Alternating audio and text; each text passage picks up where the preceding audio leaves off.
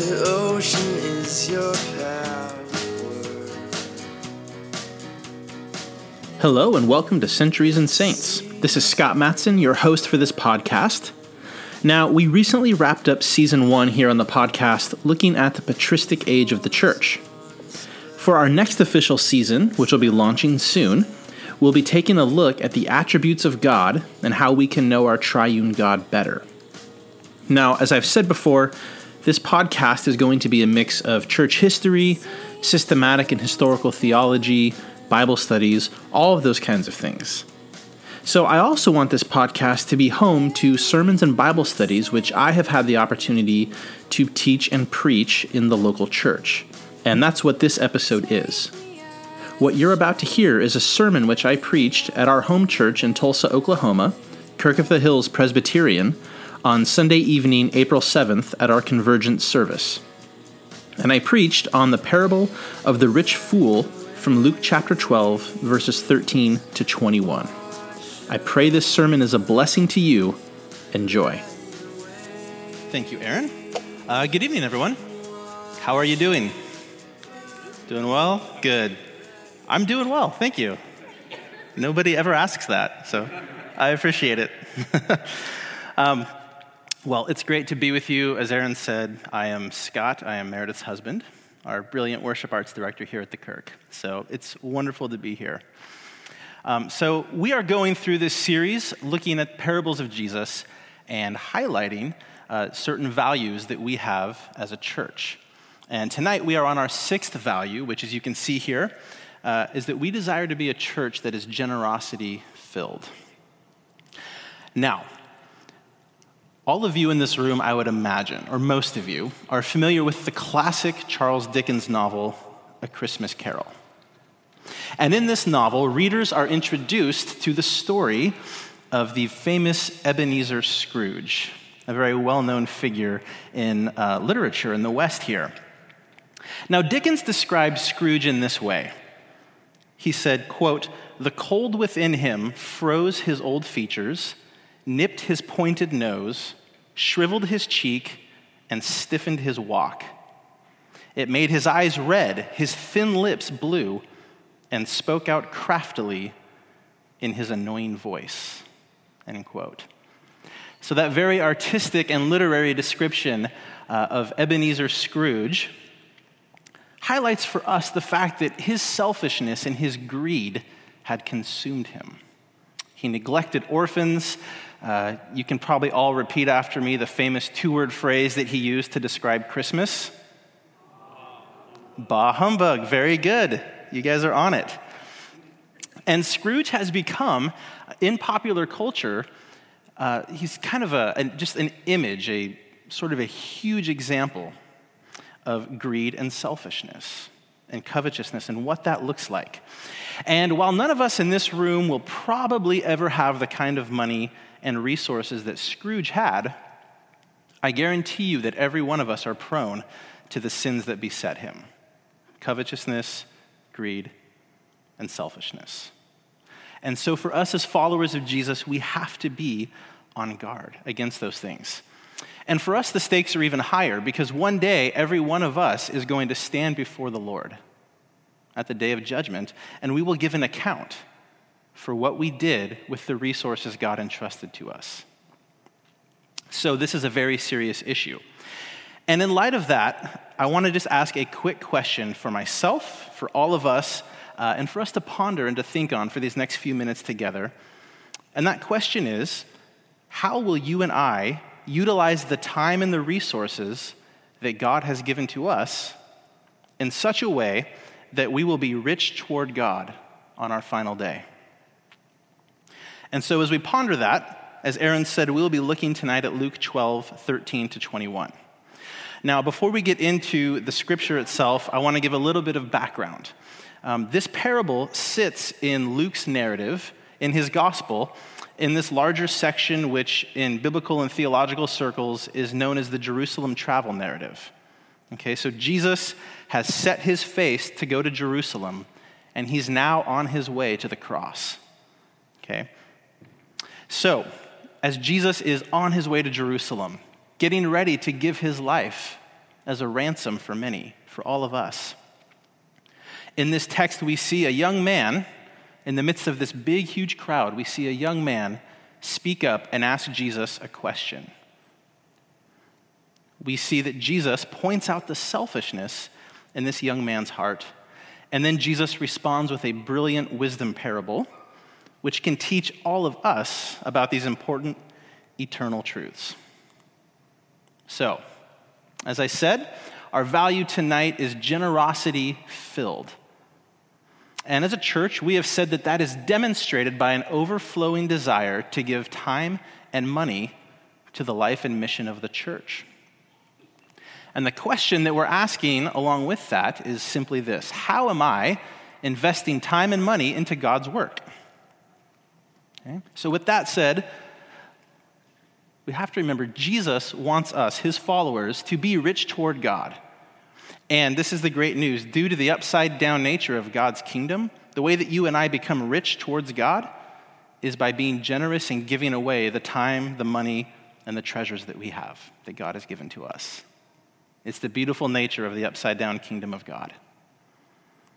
So number one, as we look at verses 13 through 15 here, the introduction to this section of Luke's gospel, we see this very simple: life is more than stuff. 5 syllables, very easy to remember. Life is more than stuff.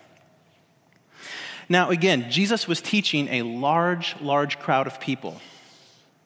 Okay, he had been talking to them right before this event about the importance of fearing God and not fearing man. Okay, about confessing his name even when it costs us something. And also about giving full allegiance to Jesus. Now, in this culture, in this Jewish culture, a lot of times it costs people a lot to leave their life of Judaism and to follow Jesus. They would be rejected and ostracized by their families. Oftentimes they would lose possessions that they owned. And Jesus had been talking about this, very, very big, weighty matters, okay, important things here. And in my mind's eye, I imagine Jesus here comes to the end of one of these incredible speeches, and then all of a sudden, somewhere in the crowd, some man speaks up, "Teacher, tell my brother to divide the inheritance with me." Has nothing to do with what Jesus has been talking about, right? And it's so interesting because, again, this young man, he ignores everything Jesus had been saying, and out of his mouth comes the selfishness that's in his heart. Now, why did he appeal to Jesus? Why did he even say this? What was the point? Well, in that day, it was very common for rabbis to settle legal disputes. Okay, so this young man was appealing to Jesus' authority as a rabbi and as a spiritual teacher in an attempt to get Jesus to force the other brother, to divide the inheritance with him. Okay? So again, this young man, he sidesteps everything Jesus has just been talking about, and he goes right to, "Hey, I want my stuff. Teacher, help me. Tell my brother to get in line and to give me my stuff." Okay? Now, a little bit more context here.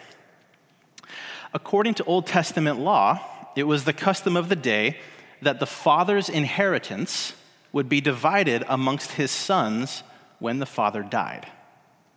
Okay? So we know then that the father in this story of this young man had died. It was also the custom of the time that the inheritance would not be divided between the brothers until the oldest brother gave his permission. So for this young man to come to Jesus and to say, "Tell my brother to divide the inheritance," means that this man was the younger brother. And he was trying to get Jesus to force his older brother's hand. Okay. Now, Dr. Kenneth Bailey, a New Testament scholar and expert in Middle Eastern culture, tells us that this situation could only have arisen if the father had died without leaving a will. And then there had been a fracture in the relationship between the brothers.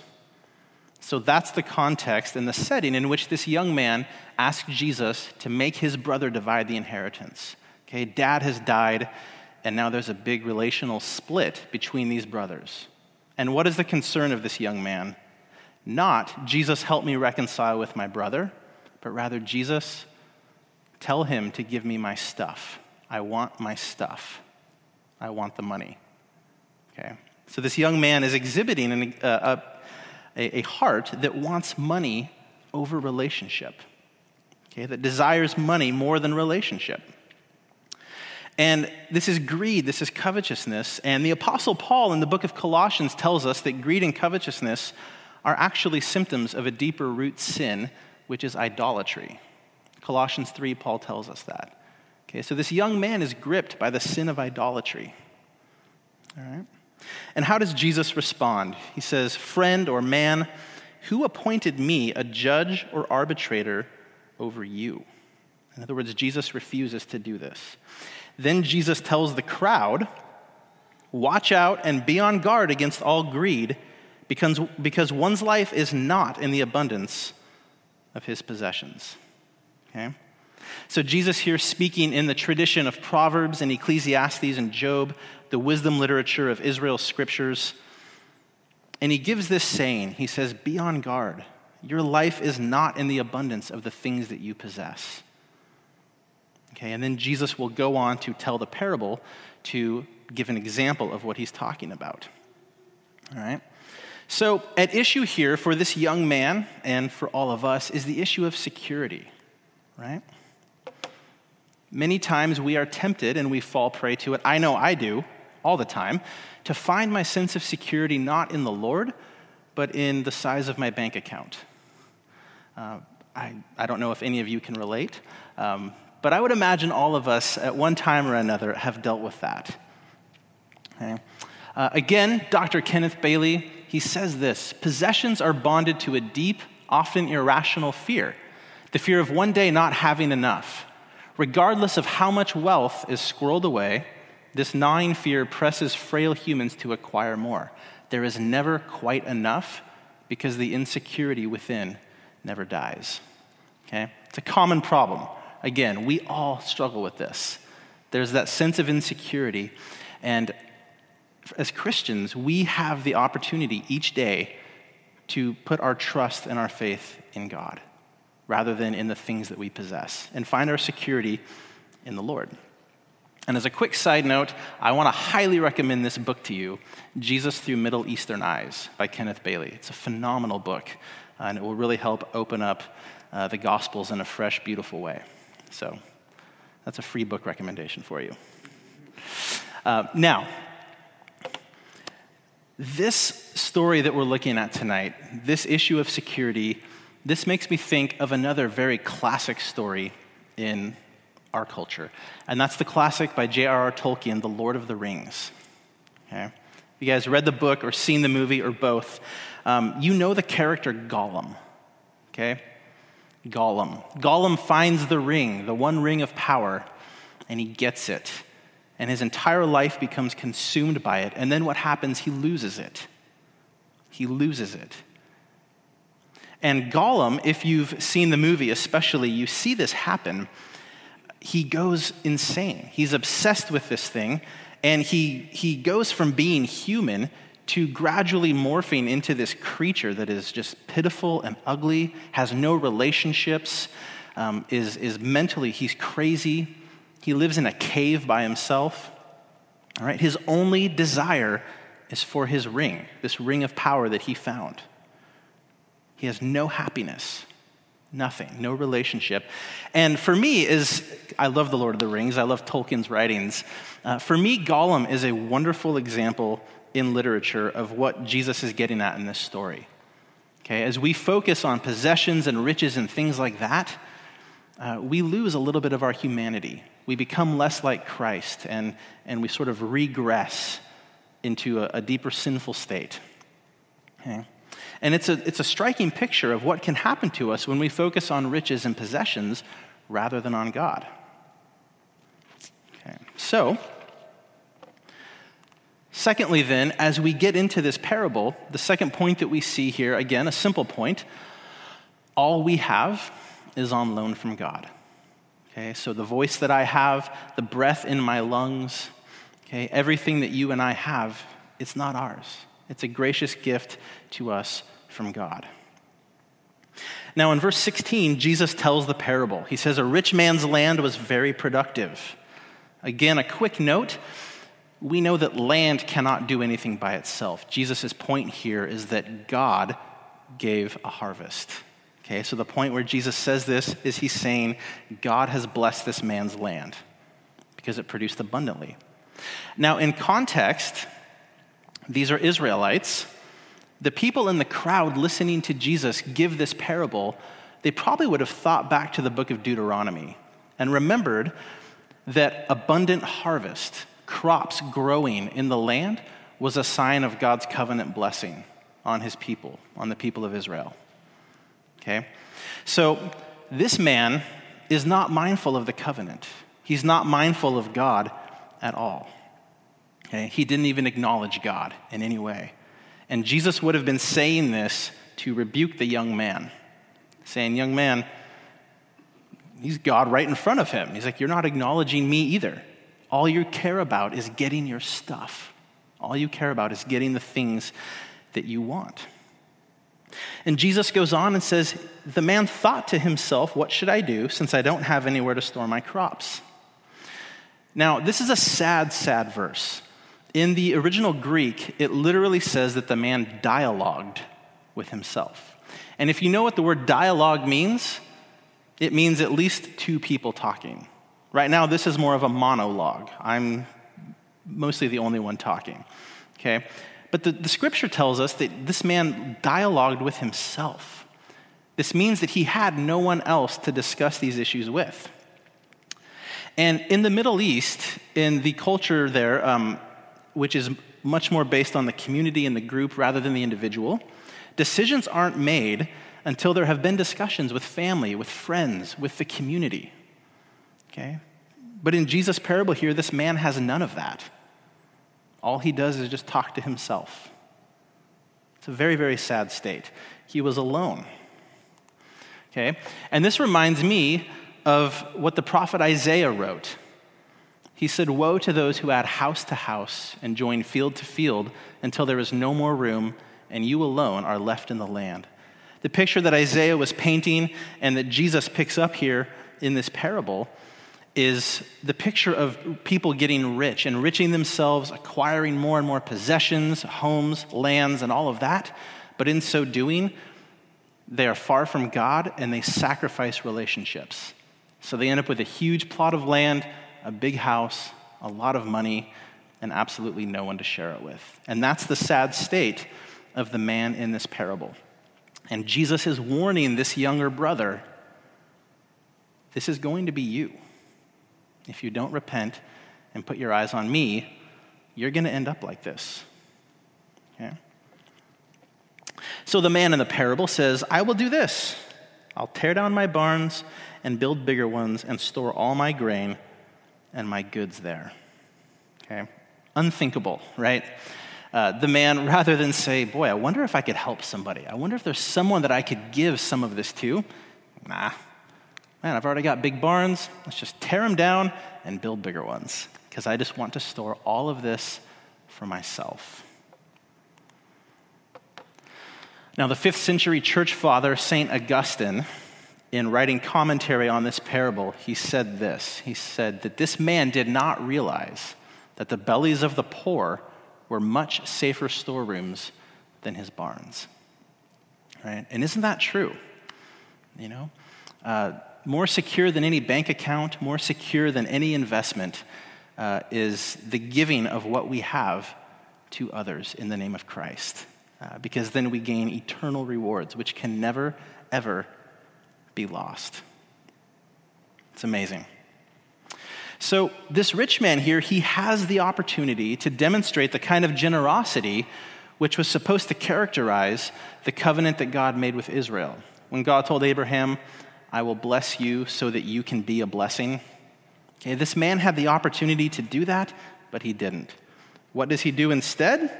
Verse 19, then I'll say to myself, you have many goods stored up for many years. Take it easy, eat, drink, and enjoy yourself.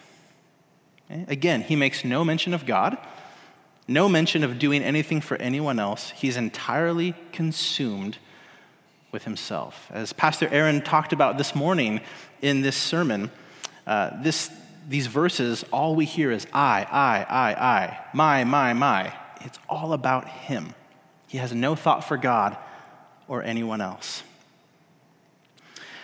And so the parable then reaches its climax in verse 20. And we read, "But God said to him, 'You fool, this very night your life is demanded of you, and the things you have prepared, whose will they be?'" Very convicting words, scary words. Okay? Now, for the listeners in the crowd who are surrounding Jesus, hearing him rebuke this young man, they would have thought back to the book of Ecclesiastes. Okay? And one thing that the preacher in Ecclesiastes laments is the fact that we work, we gain things, we acquire possessions, and then we die, and they're left to other people. And who knows if those people will do anything constructive or anything good with them. So what Jesus is doing by drawing on Ecclesiastes is telling this young man, telling the crowd, and telling us that it is pointless and futile to store up treasures for ourselves, because one day, again, we're all going to die, and everything we've accumulated will just be passed on to someone else. And who knows if that person or those people will use it for any good purpose at all. So it's a sad state here in this parable. This rich man, he's come to the end of his life, and now he realizes that it's all been a waste. But guess what? It's too late to do anything about it. He is poor toward God because in this life, his only desire was to be rich for himself. And in this is the danger, because not only was this man selfish and greedy, far from God, far from others, but he didn't even realize he had a problem. He was spiritually blind. Okay? It's a dangerous place to be, and that can happen. All right, and so Jesus then utters one final sentence at the end of the parable, summing up his teaching, and he says, "That's how it is with the one who stores up treasure for himself and is not rich toward God." Okay? So, this parable is packed with divine wisdom. And as we see, for this rich man, it was too late. He had missed his chance. There was nothing else he could do. Now, back to Charles Dickens.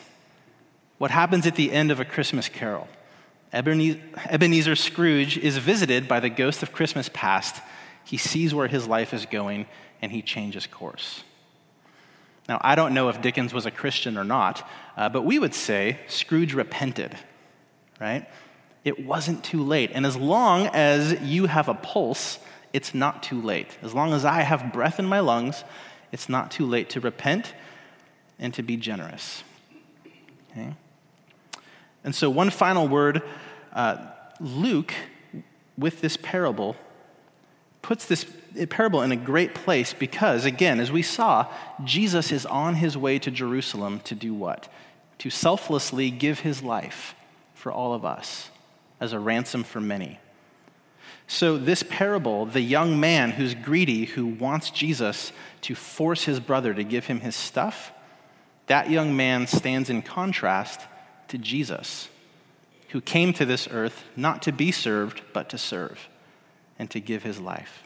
So we have the young man and we have Jesus, who at the time was also relatively a young man, probably in his early 30s, right?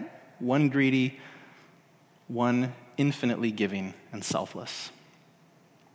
So, in closing then for all of us, as we think about this parable, we are to be on guard against greed and against covetousness. For us here at the Kirk, again, our value is that we are a church and a people who are generosity-filled. And one of the things about being generosity-filled is that we are on guard against greed and against covetousness.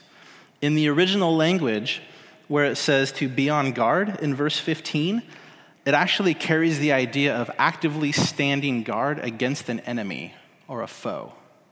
That's the kind of attitude we are to have in being on guard against greed and covetousness, which again is idolatry. We're to be on guard against trying to find our security in the size of our bank account or the number of the things that we own. And so how do we do that? How do you and I live this out? Well, by time spent in God's presence through prayer and in Scripture, by doing what we're doing tonight, gathering together corporately as the people of God in community and loving one another, challenging one another, partaking of the bread and the cup together as the church body. These things lead to our transformation. These things help us keep our eyes and our minds set upon the Lord.